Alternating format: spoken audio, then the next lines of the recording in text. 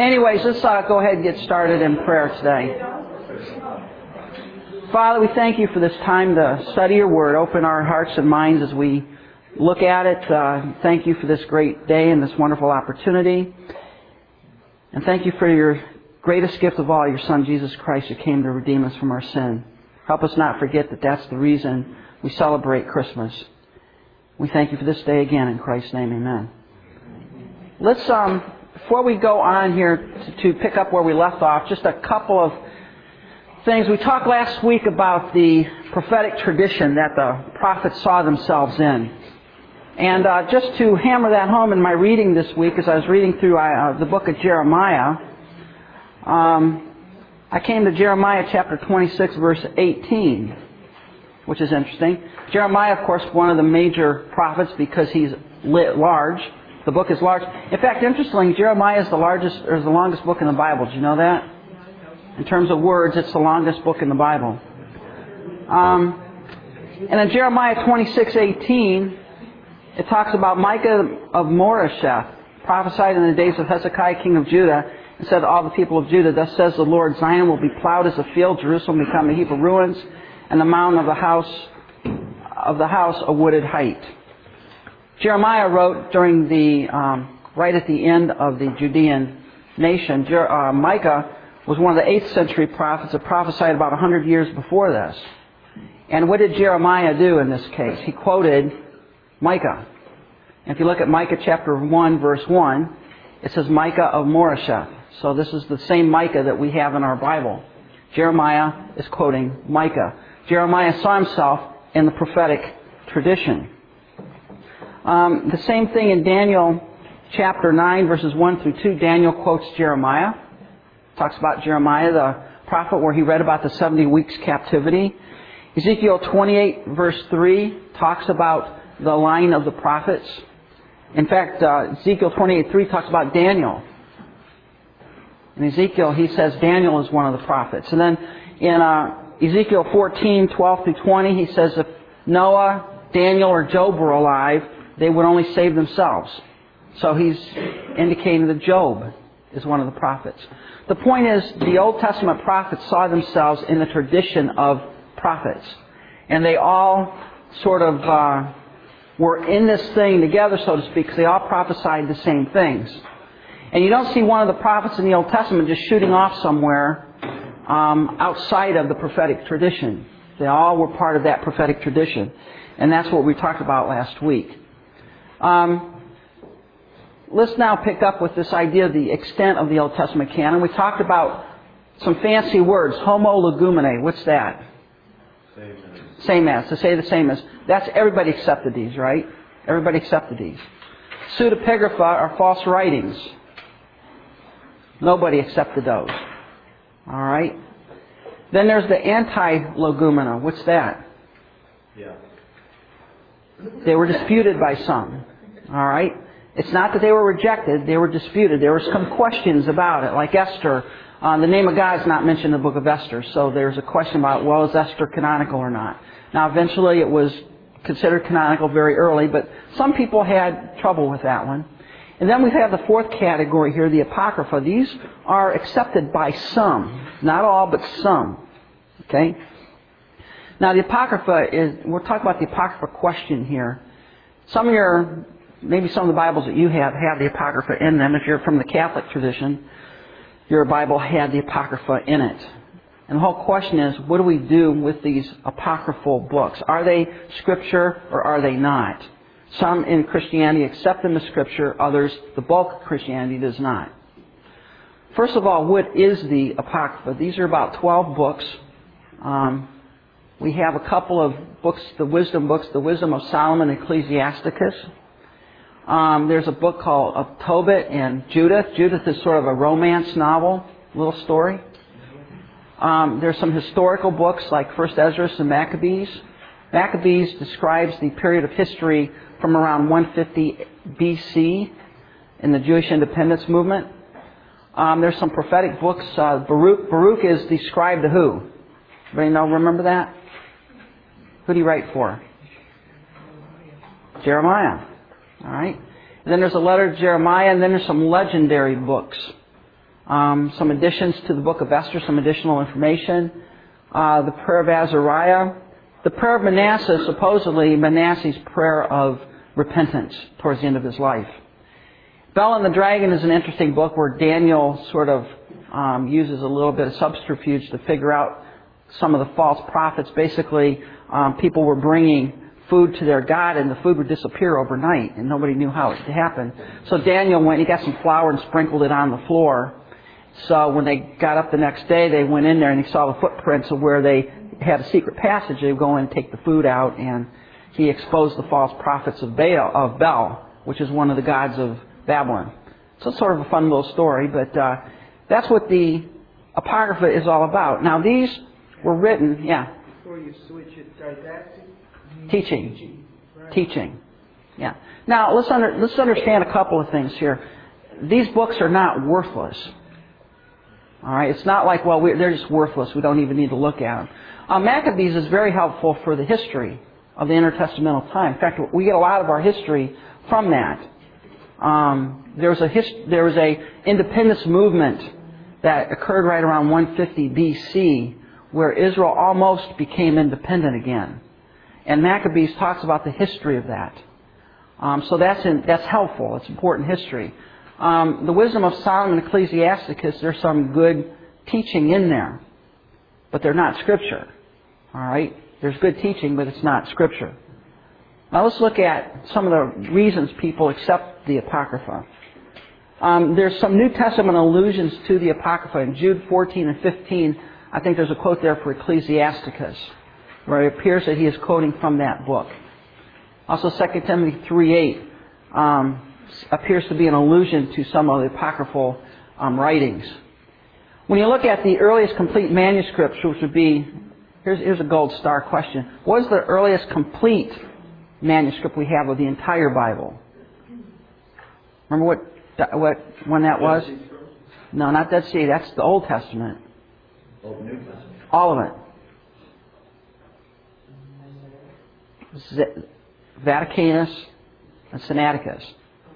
That's all of that's the Old and New. Oh, okay.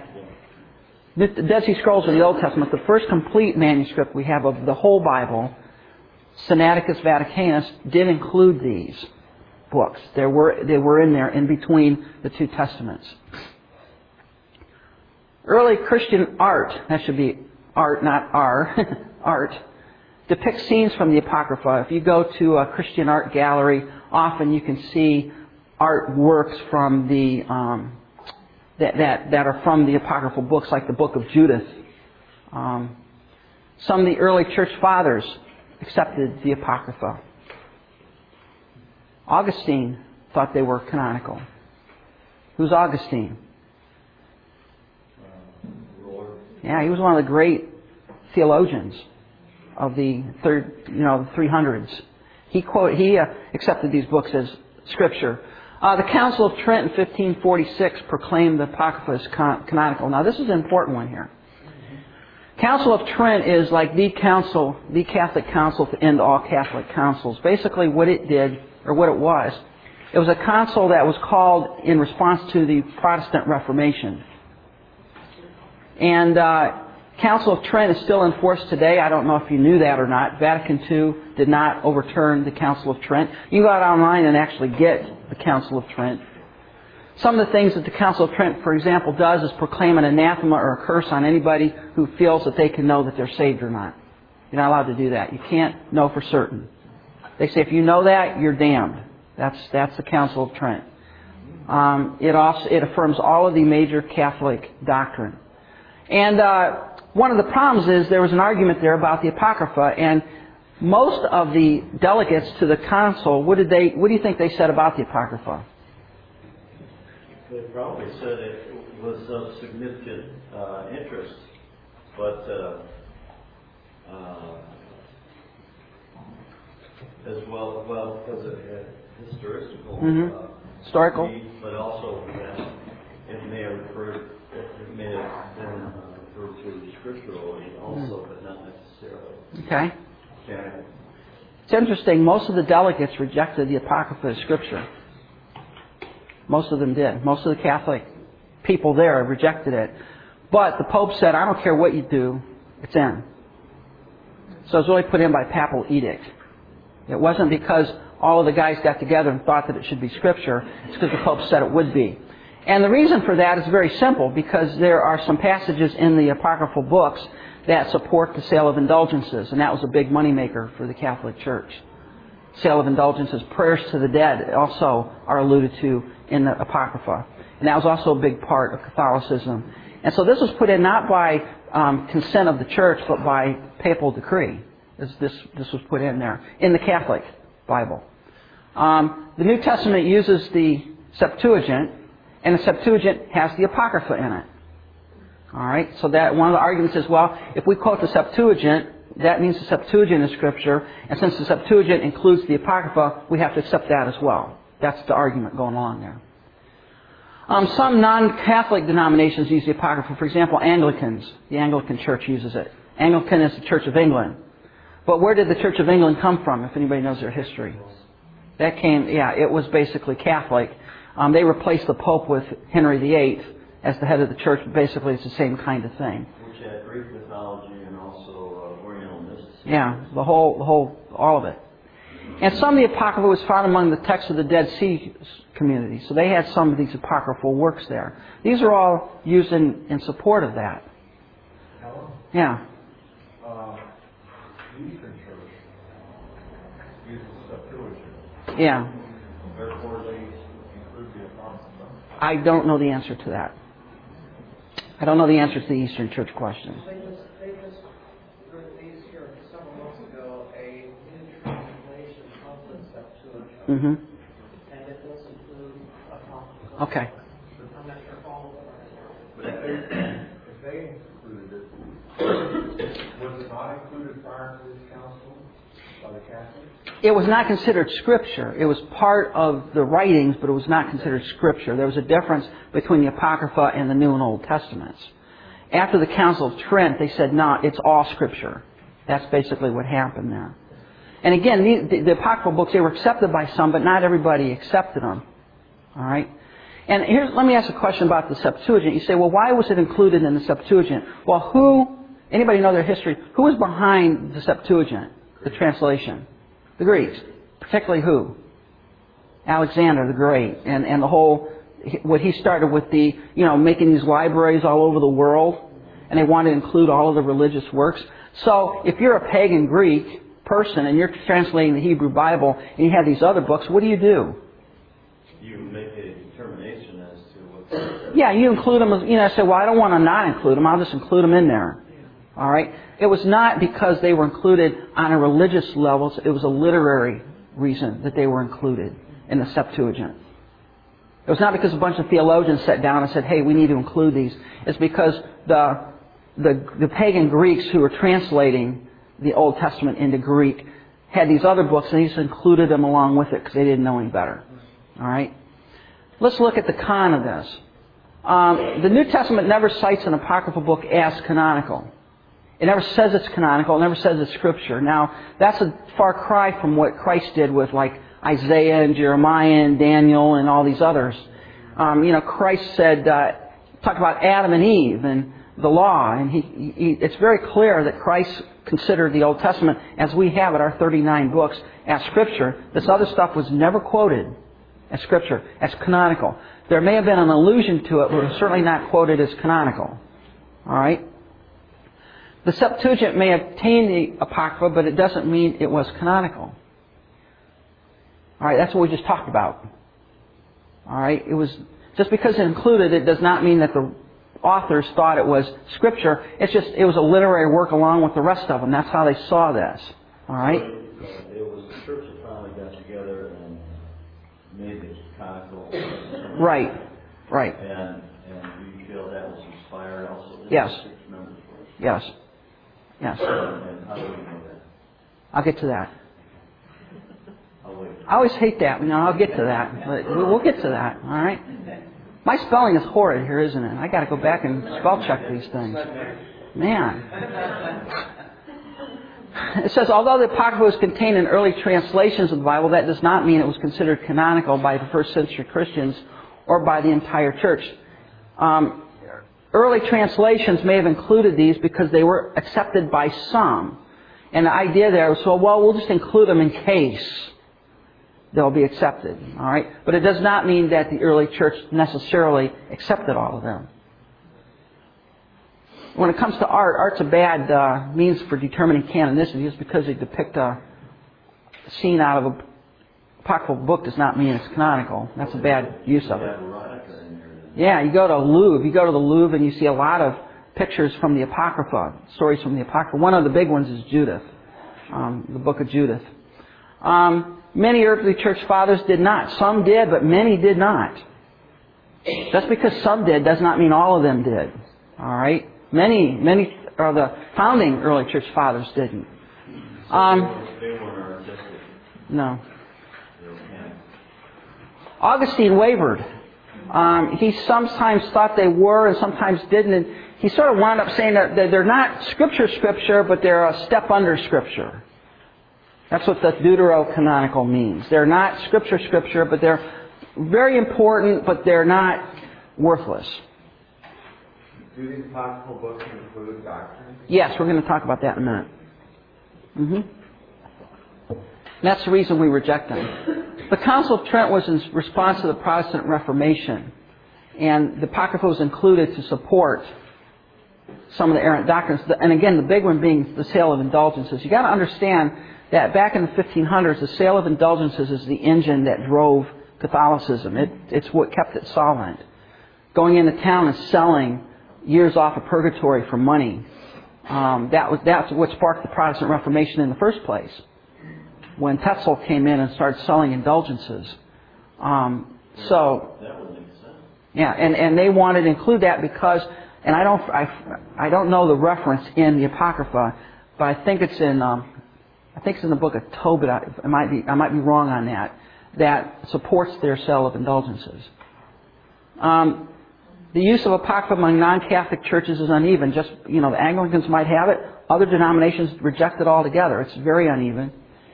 And just because some Apocrypha was in the Dead Sea Scrolls does not mean anything, because there's a lot of other stuff there that we don't accept as canonical. They had a whole menagerie of things in the Dead Sea Scrolls. All right? So just because they copied it doesn't mean it's there. So why do we reject the Apocrypha? Theologically, why do we reject the Apocrypha? Well, it was never accepted by the Jewish community. That's a big one. The Apocrypha would be part of which testament? Old or new? Old. All right? The Jewish community never accepted the Apocrypha as canonical. They ended their canon when? Malachi, 8444. That's the end. All right? And that's universal all the way down the line. None of the Jewish rabbis, no Jews accepted the Apocrypha as Scripture.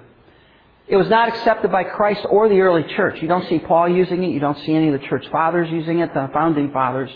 Christ never quoted from it. It is not considered Scripture by them.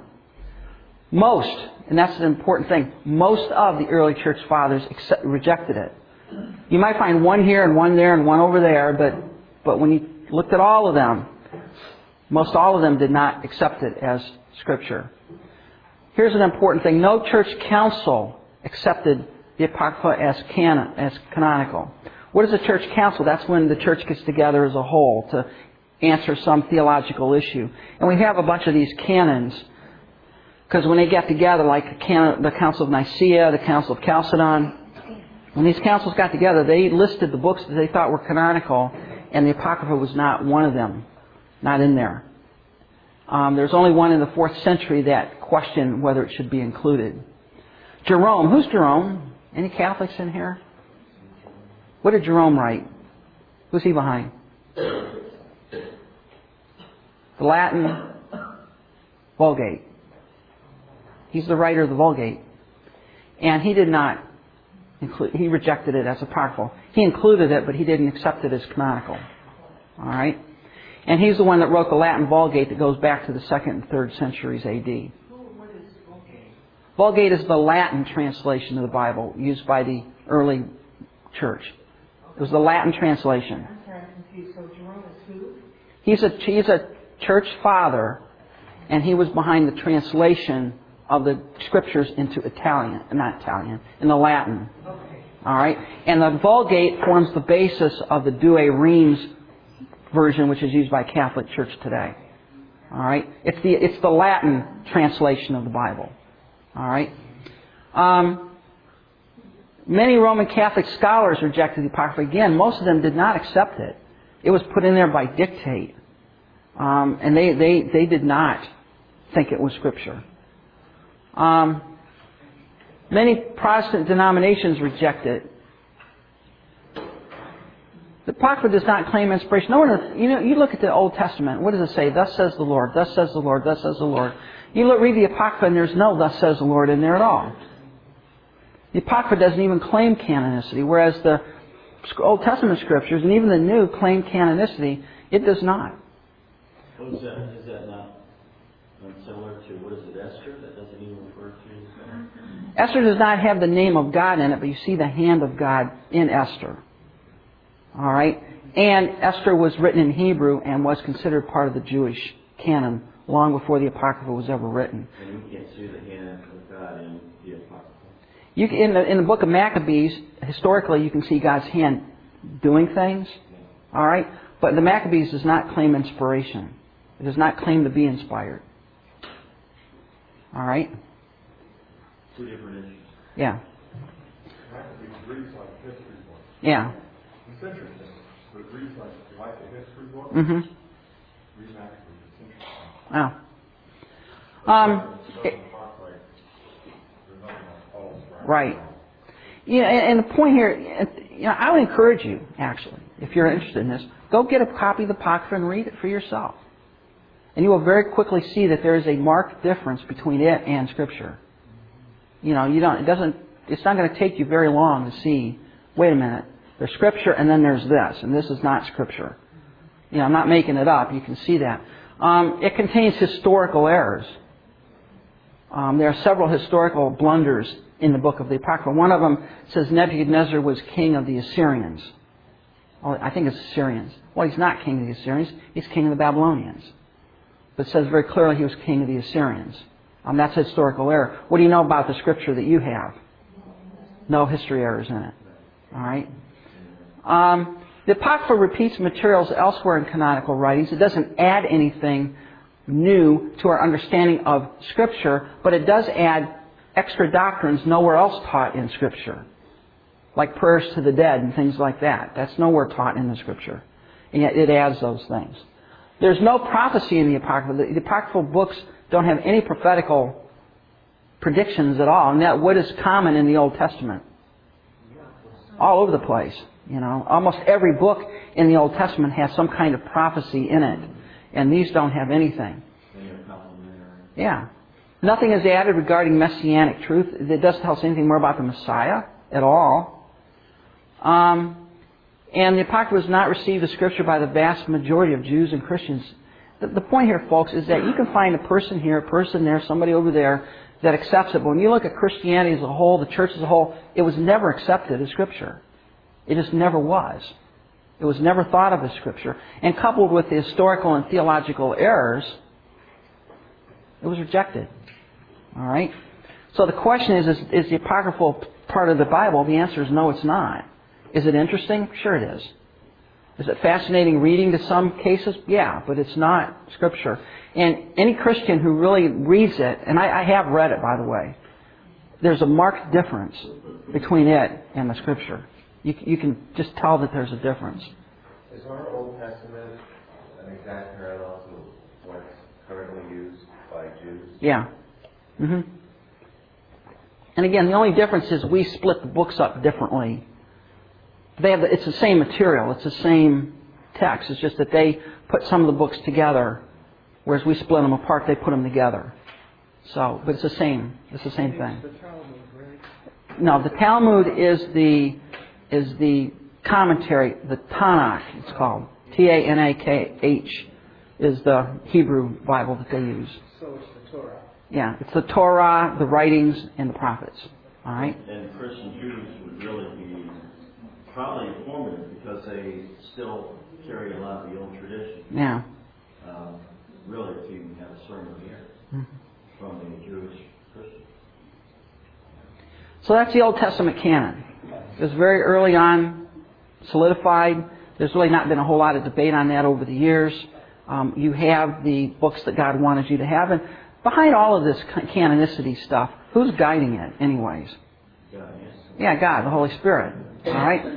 So, God's not going to say, boy, they missed book number 40. They've been without it for 2,000 years. I mean, you'd have to really have a low view of the providence and sovereignty of God to think that somehow God could not get one of the books that He wanted in there. All right? So there's that issue as well, that God sovereignly controls the contents of Scripture. Do the Apocrypha have a weaker manuscript history? The Apocrypha was written in Greek originally. All right? And it came about during the intertestamental times. And we know of it because of the Septuagint and really from the Septuagint. And yet it does have a much weaker textual basis. We don't have nearly the number of manuscripts of the Apocrypha that we do of the New Testament. Not even close. All right? So yeah, it is weaker in that sense. All right, so let's shift gears now, and we'll talk about the New Testament canon. Do we have the right 27 books? That's the question. Are we missing something? All right?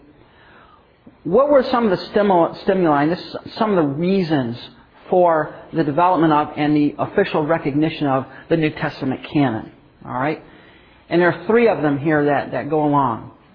One, there's an ecclesiastical reason. There was a need to define the canon of the New Testament so as to know those books that were to be publicly read and those that were not to be publicly read. In the early church, how many people read? Not many, right? So which ones do we read? Most people had the Scripture read to them. So there was an ecclesiastical church need to determine, okay, which are the books that we should be reading to the people and which are not. All right, so there was a push to find those books that were considered authoritative and important for the early church. All right, and that's what drove this thing here. All right? To get a hold of whatever ones. But if I have books, if I'm a church in Greece, somewhere in Asia Minor, and I have some manuscripts, which one am I going to read to my people? Am I going to read 1 Timothy, or am I going to read to Shepherd Hermas, or something like that? And there's a pressure early on to say, okay, what are the books that we should be reading to our people? Because they don't read themselves, they don't have, the ability, their literacy rate was very low. So which ones do we accept? That's one of the things that drove it. Another thing was to a theological reason. What books should we study, and which books do we consider binding and authoritative? I mean, if this book says something, do we really need to do it? Is that the Word of God or not? So very early on, there was a desire to know what books should we be reading and which books are authoritative and binding. Which are the books that we need to really pay attention to and do what's written in them? Because there's a lot of writings out there. Again, there's hundreds of these books floating around, all the way from the Apocalypse or the Gospel of Judas, all the way to the Gospel of Thomas, and everybody in between. Which ones do we want to use, and which ones do we consider to be theologically sound and binding? So there was a reason to do that. Then politically, Rome was ordering the destruction of Scripture. So if the Roman soldiers come to your door and demand your religious writings, what are you going to give them? You're going to give them the Gospel of Judas, or you're going to give them the Gospel of Matthew? Using that as an example. The Gospel of Judas being that one they just sort of found that made Judas out to be the hero of Christianity. All right. The whole point here, there's a lot of pressures forcing the early church. Okay, we've got all of these writings. Which are the ones that we need to pay attention to? Which are the ones that we need to listen to? All right. You had Gnostic writings coming up. Every time you turn around, there's another new sect coming out of Christianity, and there's a real drive to need to know what is considered Scripture and what is not. Are you saying that there was a tie between the Apocrypha and the Christian writings? Or I thought it was the Apocrypha and the Old Testament. The Apocrypha was part of the Old Testament, but it was written in the intertestamental time, about 200 BC, 200 to 100 BC. It doesn't have anything to do with New Testament. the Apocrypha. No. So it would be more tied to the Old It's the Old Testament. The Apocrypha is an Old Testament canonical issue, not a New Testament canonical issue. I mean, for the last one, Well, there are a New Testament Apocrypha as well. Apocrypha is just books that were accepted by some. There's a group that's considered part of the Old Testament, which are the Apocrypha that we talk about. There is New Testament Apocrypha. you're not talking about the Apocrypha. No. There's two kinds of Apocrypha. There's the Old Testament Apocrypha that we've just talked about. There's New Testament Apocrypha that we haven't talked about yet. Well, which one was it that you said was written in The Old Testament. Oh, the Old, okay. Yeah, the Old Testament Apocrypha, that was written. The ones that are included in certain versions of the Bible, that's the Old Testament Apocrypha. There is New Testament Apocrypha as well. And again, Apocrypha is just a general term to talk about books that were accepted by some. There were some New Testament writings that were accepted by some, but not all. The Catholic Church only accepts the Old Testament Apocrypha, not the New. It would seem odd. I mean, the Jews didn't accept it. Yeah. Why would we be accepting it? Yeah. So that's really one of the major arguments against it. All right. But there's a pressure here to determine the canon. Now again, when we talk about this, remember there's some short list questions to ask. Remember we talked about getting to a short list? If I got a big pile of manuscripts all over the place, which ones do I focus in on? Well, which ones are written by an apostle or an associate of an apostle? That's the ones I would probably go to first. If I have a bunch of books, I have no idea who wrote them. I'd set them aside and I'd look at the books that were written by the apostles who are the foundation of the church, right? Paul said the apostles are the foundation of the church. So if something was written by Paul and I knew it was written by Paul, I would consider that much greater, or give it much greater weight than somebody written by a no-name. All right? That's one of the short list things. All right? So there are some short list questions that were asked, but you still have a big pile of these. So how did they come about? Well, you had a selection. There's a selection process. And again, who's superintending this whole process here? Church. Behind the church is Holy Spirit, who's guiding this process. For example, even early on, Luke says there's some non-authentic books. In his prologue to Luke, he wants to write down he says, most excellent Theophilus, I want to write down the history of all Jesus began to say and do. And he seems to hint that there was some other stuff out there that's being written, all right, that was not true. Now, if you're Satan, what would you like to do? Mess it up. And the more junk you can get flying around out there, the more confusing it is for people and the easier it is to follow up the truth. And Luke even hints that there were some of these things floating around. Paul warned about a false epistle that was written in his name, remember? He said, I don't want you to think as though you've gotten a letter from us because I didn't write it. And evidently in 2 Thessalonians, they had gotten a letter that really confused them. And they were really concerned and upset because they thought Paul had written it. And Paul says, no, I didn't write that. So even very early on, I'm talking about during the writing of the New Testament, you have these spurious books being floating around here. Go ahead. Then what kind of statement is the verse in John that says, there wouldn't be enough volumes to, That's apostrophe, which is exaggeration. It's just a hyperbole. Yeah. He's just saying, there's so much that Jesus did, we couldn't write it all down. But we've written some of it down. Yeah, okay. You've written some of it down. I was going to say, I'm sorry. Satan takes advantage of the ignorance of most because they don't read it. They just take somebody else's word for the scriptures and what the Bible says and doesn't say. Therefore, I say that to say it wasn't until 300 and something that the Gnostic Gospel of Judas was written, but people who don't know any better say, aha!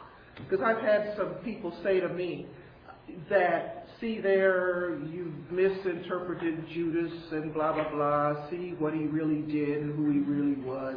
And they don't even know that Judas was long dead before the book was ever thought of. That's really an important thing that Sammy just said. One of the problems that you have when you watch the History Channel, Discovery Channel, is they want to lead you to believe that the early church was completely theologically in chaos. And what we have here just happened to win out. All right, we just happen to have this version of the gospel, but there were other valid, equally important versions floating around, like the gospel according to Peter as opposed to the gospel of Paul. That's one of the things they float around, where Peter, he believed in this works kind of thing, and Paul believed in grace alone, and Paul won the day, and Peter got left out in the cold, and that's why their church... You understand what's going on here. They're trying to say that the early church theologically was chaotic. That's not true. Okay? The true church of God was never in chaos. There was a lot of chaos happening around them, but it was not chaos within the church. All right? And so when you have these spurious writings like Judas and Thomas and the Apocalypse of Moses and all this other junk, no one ever accepted that. That was always considered outside of the church. It's not like, what's interesting is when this Gospel of Judas popped up, everybody says, see, the church has followed up the understanding of Judas for 2,000 years. Wait a minute. You've got one book obscurely written that somebody found, and you're going to overturn all of church history and all the early church fathers, everything, on the basis of that one thing? That shows the ignorance of people. Folks, this is not... You got to understand something about History and Discovery Channel. These are not people wanting to know the truth. These are people trying to destroy the truth that's there because they don't want it. You realize that. They don't want to accept the Bible as the Word of God, so they're going to find anything to deny it. They're going to make it up if they have to. Because that's the way men are. Men do not want the truth. It's willingly ignorant. Anybody that goes back and looks at the textual tradition and looks at the formulation of the canon and what the early church taught, it is a consistent whole. It's not chaos. And there's no indication that there was chaos. And so these books, you don't even need to give them a second thought. This Da Vinci Code baloney, that's somebody came up with that. It's made a movie, it sold a lot of books, made somebody a lot of money, but there's no truth in it. Because people reject the truth. You got to understand that. One of the difficulties I think we have is we think, or I used to think, that a lot of these guys that are professors of religion and these guys that put these shows together, that they are theologians. They really want to know the truth. They do not. That's the point. They don't. They've figured out what the truth is, and they're going to twist everything to make it be that way. Just look at when you talk about the evolutionary creationism debate and where they talk about the facts of evolution. What facts of evolution are there? There aren't any. You understand that? There aren't any. Prove to me that we came from a monkey. You can't. You can't. You can't prove that. There's no scientific evidence, but it's a fact. And anytime anybody says anything other than that, you think they're a nut job. People reject the truth, folks. And when it comes to biblical truth and canonicity and the truth of the Word of God, listen, Satan wants to destroy this book. He'll do everything he can to do it. And the more mud and the more stuff he can get up in the air and the more questioning he can get people to do, the easier it is for him to pull that thing off. And we've got to understand that God, the Holy Spirit, superintended not only the writing of this book, but the collection of it, the preservation of it, and the transmission of it. And He's not going to foul that up. God wants us to know the truth. He's not going to leave some necessary book out of the Scripture that we forgot about. He's not going to do that. This is the Holy Spirit working here. Okay? I get on my soapbox a little bit, but it's really important to understand that. Don't look at these History Channel and Discovery Channel people as scientists. They're not. They're pagans who deny the Scripture as the Word of God, so they will come up with anything to deny that. And we're going to see that in our next section of the class. So Gnosticism is live and well. It's live and well today. You've got all kinds of it. The New Age movement is basically a Gnostic thing. It's still there. It ain't going away. All right? But what you have, when you see the development of the canon, you see the selection, you start seeing a selection process where there's an understanding that there were some good books and some bad ones. And then you see the reading of the authentic ones. It was an integral part of Christian worship. When the early church got together, they read the Scripture and they expounded it. What did they read? What they thought was Scripture. All right? They didn't read just anything. All right? And over time, what happens over time? Over time, you see this sorting out process. You see when all these churches got together, said, well, we're all reading the Gospel of Luke. Well, what about the Gospel of Thomas? Well, we don't read that one at all. We reject that. We accept Luke. And what about Mark? Yeah, we read Mark as well. We read Matthew and we read John.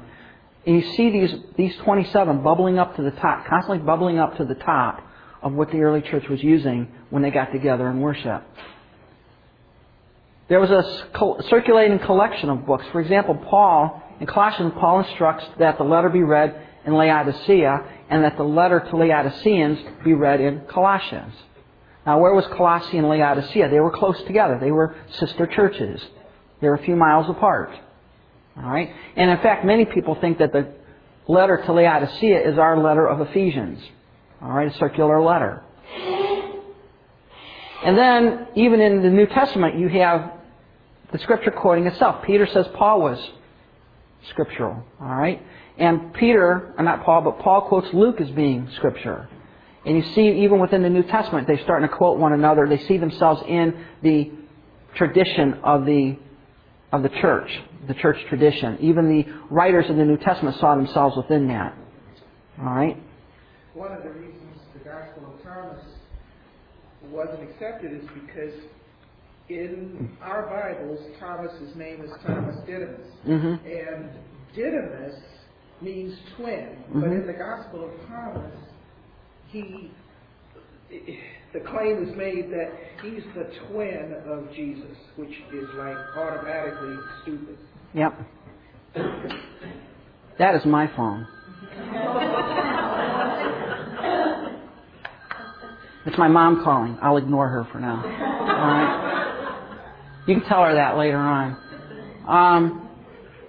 When you look at the New Testament canon, there's a confirmation of it in this way. The early church fathers, all of them quote the 27 books that we have. So if you look at the early church fathers, Irenaeus, Polycarp, Clement, these guys that followed the apostles, all of them quoted our 27 books. Again. In fact, there's so many quotes of our 27 books that you can almost reconstruct the New Testament from the quotes of the early church fathers. They saw these books as being canonical. That's what they quoted in their letters and in their teaching. Early translations include all the current 27 books. For example, the early Syriac translation of the New Testament contained our 27. Jerome's Latin Vulgate contained our 27. All of these contained the 27 books that we have. So when you look at the 1st and 2nd century and the translations of the Bible, these are people that are translating the Scriptures into a language. What are they selecting? Our 27 books. All right, they're not selecting these others. They're selecting these. Early lists of the canon, and this is a list. These are people that sat down and said, these are the books that we consider Scripture, and they list some of these books out. We have the Muratorian fragment, which is the earliest list we have of the canonical Scripture. I think that's about 150 A.D., where it lists most of our books. The Marcion canon includes Luke and some of the other books that we have. Then you look at the early church councils. All of them take our 27 books and say these are the ones that we consider as Scripture. Now again, this was not them selecting. You understand the difference between selecting and recognizing.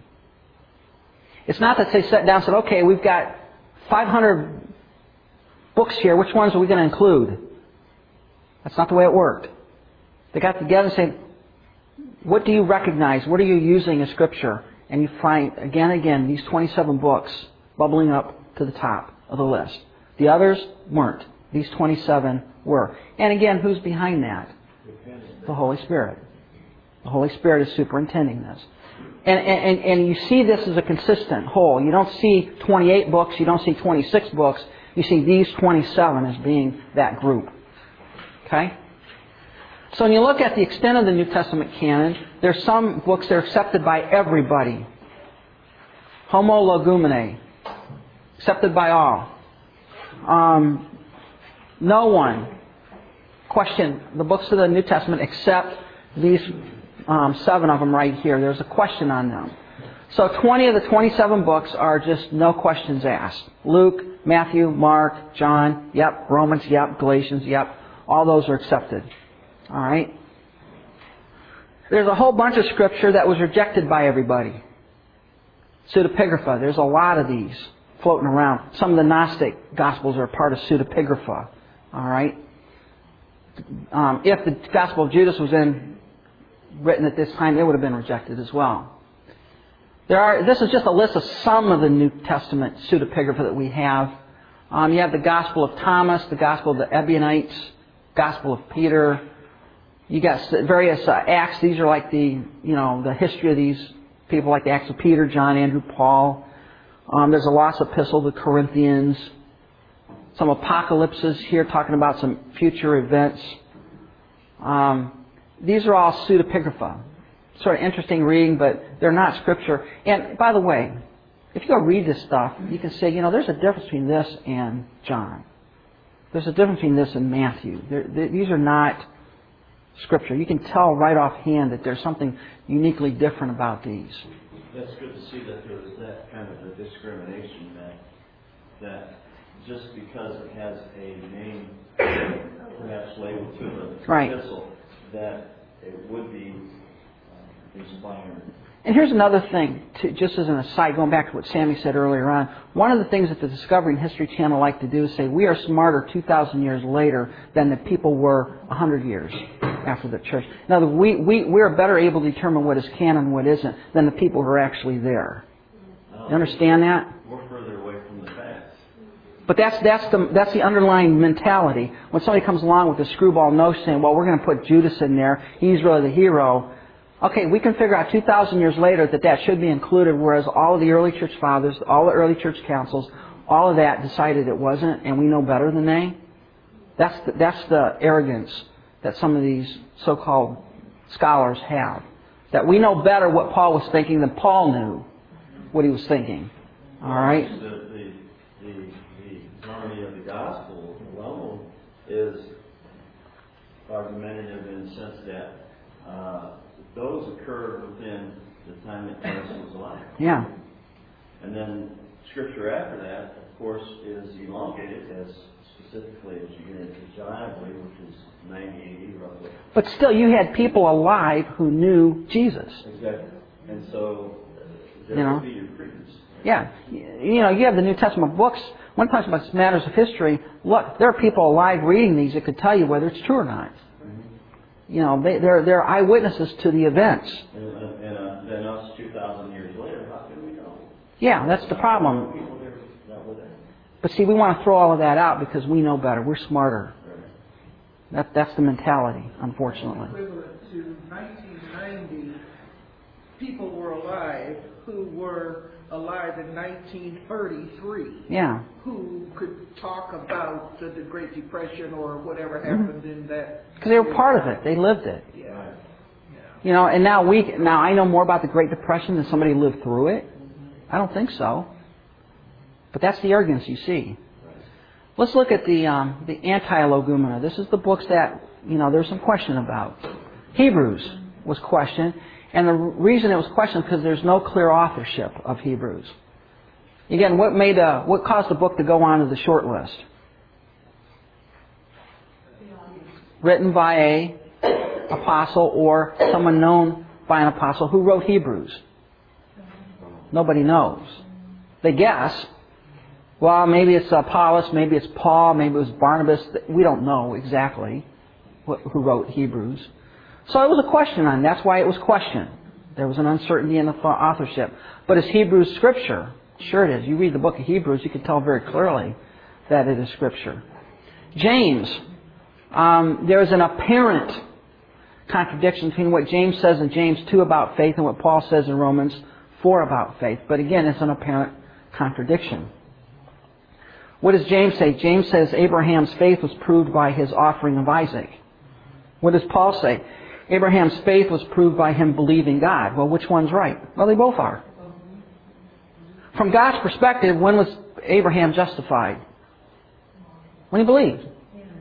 How do you know he was justified? How do I know he was justified? Because he did something about it. He offered his son.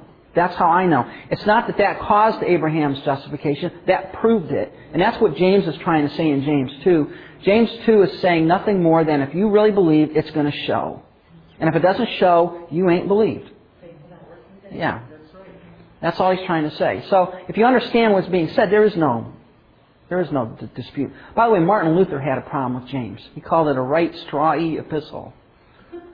He didn't like it because he saw this strawy, S-T-R-A-W-Y, strawy epistle. Yeah. And it was because of this. He had problems with this concept. 2 Peter was considered not to be genuine. It was not to be genuinely Peter. But if you look at 2 Peter and 1 Peter, they go together hand in glove. They fit together. 2nd and 3rd John were not considered to be genuine epistles of John. In fact, early canons didn't have these in it. But the reason they didn't is because they were all considered part of 1 John. All right, they were considered just to be the same work, sort of like the 12 in the Old Testament. Jude was questioned basically by its use of the Assumption of Moses. It's a quote out of the Old Testament book of the Assumption of Moses, which talks about the devil disputing over the body of Moses. All right? They said, well, it can't be canonical because it quoted an apocryphal book. Well, could an apocryphal book be right in some cases? Sure it is. But that doesn't mean it's Scripture. Right? I mean, Paul quotes Euripides. He's a Greek poet in Acts 17. Does that make Euripides canonical? Does that make his work Scripture? No, he just quoted the guy. I mean, he could do that. So that's no reason. And Revelation was considered non-canonical because of its authenticity. They didn't know if we're sure if John wrote it or not. And the doctrine of millennialism. This is interesting. You got to understand, from Augustine all the way up to the 18th century or 1800s, the main view of the church has been amillennialism. What's amillennialism? There is no future for Israel. We are Israel. What does Revelation clearly teach? There is a future for Israel. And so Revelation was rejected by some on theological grounds because they didn't like the concept of the millennialism that it was teaching, that there was a literal kingdom for Israel in the future.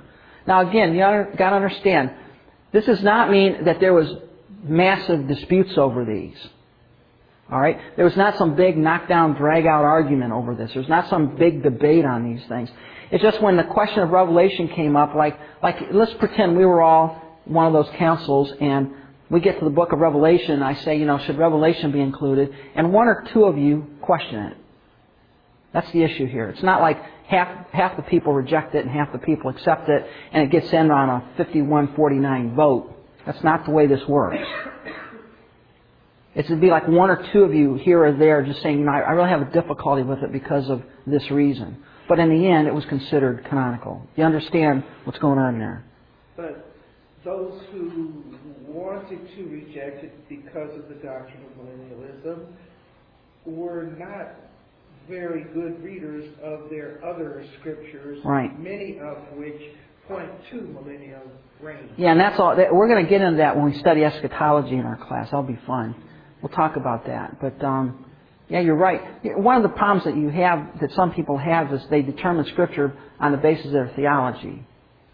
All right? We got to understand our theology is derived from Scripture. It does not determine what Scripture is. That make sense? Yeah, you got to watch that. But that's why these were books were spoken against. And then there were some apocryphal writings, New Testament apocryphal writings, that were accepted as Scripture.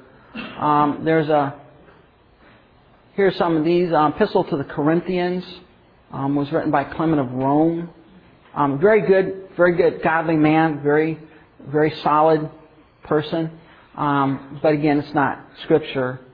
The Shepherd of Hermas was considered canonical by Irenaeus and Origen, two early church fathers, but again, it did not make it in the ultimate canon. The Didache was held in high regard by the early church, but again, it was not considered canonical. Interesting, Apocalypse of Peter was the origin of Dante's Inferno. Where you got that? But these books, that they're interesting and maybe there's some good points in them, but when you look at them theologically, they do not hang with the rest of Scripture. And you got to understand, when we look at our 27 books and 27 new, 39 old, there's a coherence to them. They hang together. There's no internal conflict. There's no internal contradictions. And everything is covered. It's not like we're missing pieces of information. What would your Bible be without Genesis? You wouldn't know where you came from. What would it be without Revelation? You wouldn't know where you're going. All right? The whole point is God's got us covered from the beginning to the end. Except you would, because so many other scriptures tell you where you're going. Yeah, but not clearly. Not clearly like the book of Revelation. Revelation says God wins. I mean, He wins in the end. And the interesting thing, at the end of Revelation, think about this. At the end of Revelation, it says, if anyone adds to the words of this prophecy, God's going to add to him the plagues written in them. And if you subtract from the words of this prophecy, God's going to take your name out of the book of life. So what is that saying about the book of Revelation? You add to it. You add to it, you're adding to... Doom yourself. Yeah. Now, chronologically, what was the last book written in the Bible? In our Bible? Revelation. That's the last one. So if you add Revelation, what are you adding to? The Scripture itself. You can't add to it. I believe that God put that in there, the Holy Spirit put that in there to say, look, I'm done talking. As far as Revelation is concerned, I am done talking. We've got it here. We've got God's revelation here. We know what God has said to us. Our problem is now, what are we going to do about it? All right, we got it. We have it. The thing that I noticed, The end. You don't have the criteria for the canon. Well, again, when you look at the criteria, there is no solid scientific criteria. There's 5 or 6 to get to the short list. Okay. But once you get to the short list, you still got to determine which one of those do we accept. You know, like for example, I think what you're talking about is, was it written by a prophet or an apostle or someone closely associated with an apostle or prophet? That gets you to the short list. The first one is all right. inspired. You know, how do you know it's inspired? Well, it says it's inspired. Does it claim inspiration? Was it accepted as inspired by the early church? They're short list questions, but ultimately there has to be a determination. And the thing, folks, is this. When you look at the first 300 to 400 years of church history, these 27 books consistently and constantly bubble up to the top. All right? There's not 28 of them that bubble up. And there's not 26 of them that bubble up. There's these 27 that bubble up to the top. And I think it's been confirmed later by us as we read the Scripture, we have all that we need to know. We're not missing information. We've got God's revelation to us. And we've got to trust that God, the Holy Spirit, additionally not inspired, but superintended the collection and preservation of these 27. We have the Scripture. All right? And when you look at the pseudepigrapha and apocryphal books and you start reading it, very quickly you see there's a marked difference between them and our Scripture. There's a totally different... It's just different. I can't explain it. The only thing I can tell you to do is go read it for yourself. Go read it for yourself. Well, we've got 10 minutes left, so let's just start the next class, the next section here, just to whet your appetite. And we'll pick up with the rest of this discussion next week. Now, one thing I'm going to tell you here is I've got 90 slides in this section, but we're not going to do all 90 of them, all right? We're not going to do that. We're going to pick and choose some of these here. We're not going to do them all, because you don't want to be here till the end of the millennium, all right? So we're just going to look at some basic concepts here. And there's going to be some here that I'm going to say, okay, you're going to skip the next 30 slides. Don't worry about that. If you really want to do that on your own, go for it, all right? But we're going to not go through all of the slides. But the point here, and this is the reason I bring this topic up here, when we talk about criticism and higher criticism, the reason we're going to talk about this, because this is really what you see on the Discovery Channel and History Channel when they're arguing about whether Galatians or Romans is Scripture or not, or whether Paul really wrote the book of Romans. That's the kind of baloney you see on the History Channel and the Discovery Channel. You get it constantly. Did Moses really write Genesis? Those kind of questions are what we are going to be talking about here. And what I want to do is give you some answers to those questions. Is how do we know that Paul really wrote this book? How do we know that what the Bible says is true? Because this is what's really being attacked constantly in our media. And that's why we're going to talk about it. Now, we talk about criticism. Understand what criticism is. When we think of criticism, what do you think of? Critiquing. Yeah. But mostly in a negative sense, right? I'm being critical of someone. I'm being negative. I'm trying to nitpick. Okay, that's not what this word means in this context. What criticism means in this context is a critical, analytical look at to determine validity. That's what we're looking at here. All right, it's not negative. It's a positive thing. Okay? So don't think it's all negative. There are two kinds of criticism that you see in the literature and you're going to hear on, the TV and things like that. One's called lower and one's called higher criticism. Lower and higher criticism. When you talk about lower criticism, we're going to talk about this a little bit so you understand what's going on. Lower criticism deals with issues of the text. What does it say? All right? For example, if you are a lower critical person, you're trying to determine what is the Word of God. How do I translate this Scripture? And how do I determine what the original was? If I've got a pile of manuscripts, how do I determine which one is the most accurate of the readings, of the variations here? That's what a lower critical person does. That's what a textual critic does. And as a textual critic, your job is to, as accurately and clearly as you can, determine the original text of Scripture. And by using the methodologies that we have today, we can get the original back to within just a small percentage point of what it really was. Again, we talk about 99.9996 pure, like ivory soap. All right? If we were to take the book of Romans and show it to Paul, he might make a couple of word changes, but other than that, we've got the identical thing that he had when it came off his pen. All right? So we're not talking about vast differences here. And your job as a lower or a textual critic is to determine the original text. You don't ask theological questions. There's no theology here at this point. Your job is to determine what does the original text say. Not say, well, I believe God is this, so I'm going to add it to the text. That's what the Jehovah's Witnesses did. See, they deny that Jesus is God, so they took rid of the deity of Christ. They got rid of that in their translation. That's not the way this works. The way this works is you want to determine what is the original text. That's your job. All right? Higher criticism includes everything else. Who wrote the book? When was it written? Is it authentic? All of those questions come into play when you talk about higher criticism. That has to deal with questions of historicity, questions of canon, questions of authorship. All of those have to do with higher criticism. Now, when you talk about this, and I don't want to confuse anybody here, but I want to try and define some of these words because these are the kinds of things you hear or see happening when you watch TV talking about this. There is a form of higher criticism called redaction criticism. What is a redactor? Rewriting.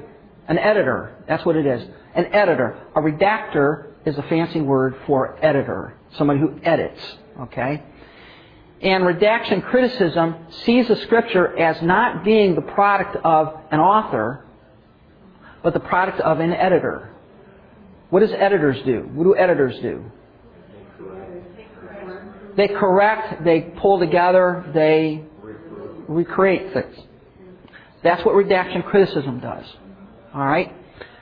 And what this basically says is that our manuscript, for example, a person who's a redaction critic would say, Luke did not write Luke. It was not written by a single author. Rather, what you had is an editor who took some of this and some of that and some of that and edited together what we call Luke. But it was not written by Luke. All right? That's what a redaction critic would do. They see the Scripture as, and this is the important thing, it's evolved. That's the whole point here. Scripture evolved. There was an evolution. As the church defined theology, they would go back and edit the Scripture to include that theology. So that what you have is an edited text, not an original, inerrant text. You see what's going on here.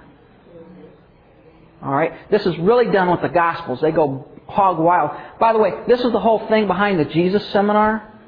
If you read that, where you got Robert Funk and the Gospel of Thomas and all of that stuff. That's the whole thing behind that. That they see the Gospel writers as not authors, but editors. And it really probably wasn't Luke at all. It was some other guy who just took the name of Luke to make us think it was him. All right? And basically, the starting point of all this is, what is the starting assumption when you go down this path? What are you assuming? The Bible's not the Word of God. It is not inspired. It is not the work of an author. Rather, it is the work of a bunch of editors who not only took the traditions and took the sayings of Jesus and all that, but then they took their own theology that developed, that evolved, the theology evolved, and produced what we see today.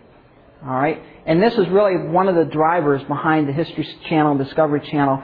If they do anything on the Gospels, or they do anything on the life of Christ, guess where they start? Right here with this concept. And the whole question is, we don't know who the historical Jesus is because the Jesus of the Bible is not the historical Jesus. It was a Jesus that was created by this process of editing and re-editing and embellishing over a period of time so that we don't even know who the real Jesus is. And you know that the liberal Protestant churches are embracing this also. Oh, yeah. Which is why we left our church and landed here a few years ago. Oh, is that because what did you say? Your pastor said you don't really believe the Bible's the Word of God, do you? Right. We were in a Bible study, and we started the first few weeks, and he's criticizing it like this, and we just became appalled. We couldn't believe we could sit in a church that the pastor believed this. Mm-hmm. This is relevant, folks. I'm not giving you anything here that's not important. This is the kind of stuff you're going to run into. All right. Redaction critics see the Scripture as being edited. Another kind of criticism is form criticism. You see this a lot in the gospel narratives. And it's sort of like redaction criticism, but what it sees is, it sees literature as a series of genres. You know what a genre is, like historical narrative, story, parable, things like that. And so what this is trying to do is determine the original stories behind the story that we have. See what they're going on with this? In other words, John really didn't know. He was not really contemporary of Jesus. He just took a bunch of traditions that were floating around, stories, and edited them together, and out pops our Gospel of John, or Gospel of Luke, or Gospel of Mark. The emphasis here is on literary genre, and this, along with redaction criticism, is driving the Jesus seminar. This is an interesting thing. And we'll stop with this. Go out and do an internet search on the Q document. Q document comes from the word quell, Q-U-E-L-L-E. And basically what it is source. All right?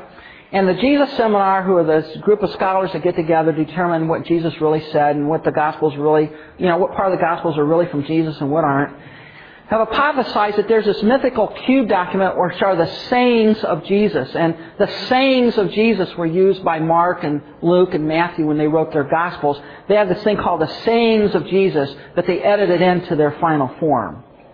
Now here's the interesting thing. No one has ever found the Q document as a document. But they, with their great ingenuity from 2,000 years after the fact, have been able to determine what the Q document really was. So you can actually go out and read their Q document, a mythical document that never existed in the church, but they have concocted in order to lend credence to their discipline. There's no such thing as the Q document, folks. We're going to talk about this, by the way, next week. When Matthew wrote Matthew, he was a contemporary, wasn't he? He didn't have to resort to reading history. He was there. He was a disciple. He saw the things. Luke was with Paul. Luke saw these things. Mark, he was with Peter. John was a contemporary. He was there the whole time. He didn't write from, he didn't say, I need a Q document to remind me what Jesus said. He knew what Jesus said because he was there. This is all a bunch of baloney, folks. But let me tell you something. It is what is behind a lot of the stuff you see on TV today. And that's why we're going to go over it a little bit, just so you understand and are assured when we're done with this that, listen, when the Bible says, Matthew wrote Matthew, you don't need to worry about that. He wrote it. You don't need to be concerned that somehow we missed that. You're going to say something. Yeah, it just strikes me during all this study that men have worked so hard at perverting the Word. But then I have to remind myself they're coming from a pagan mindset. Yep. We're coming from a regenerated mindset from the Holy Spirit. And if you reject the Bible as the Word of God, you got to come up with some explanation other than an infinite God inspired it. You got to come up with something else. And that's what you do. You come up with this stuff because you don't like the truth. So, all right, we have to stop there. We'll pick it up next week. And let's close in prayer. Father, thanks for this day and for granting us this opportunity of study. I pray that you would guide us now as we think about it and bring us back safely next week. In Christ's name, amen.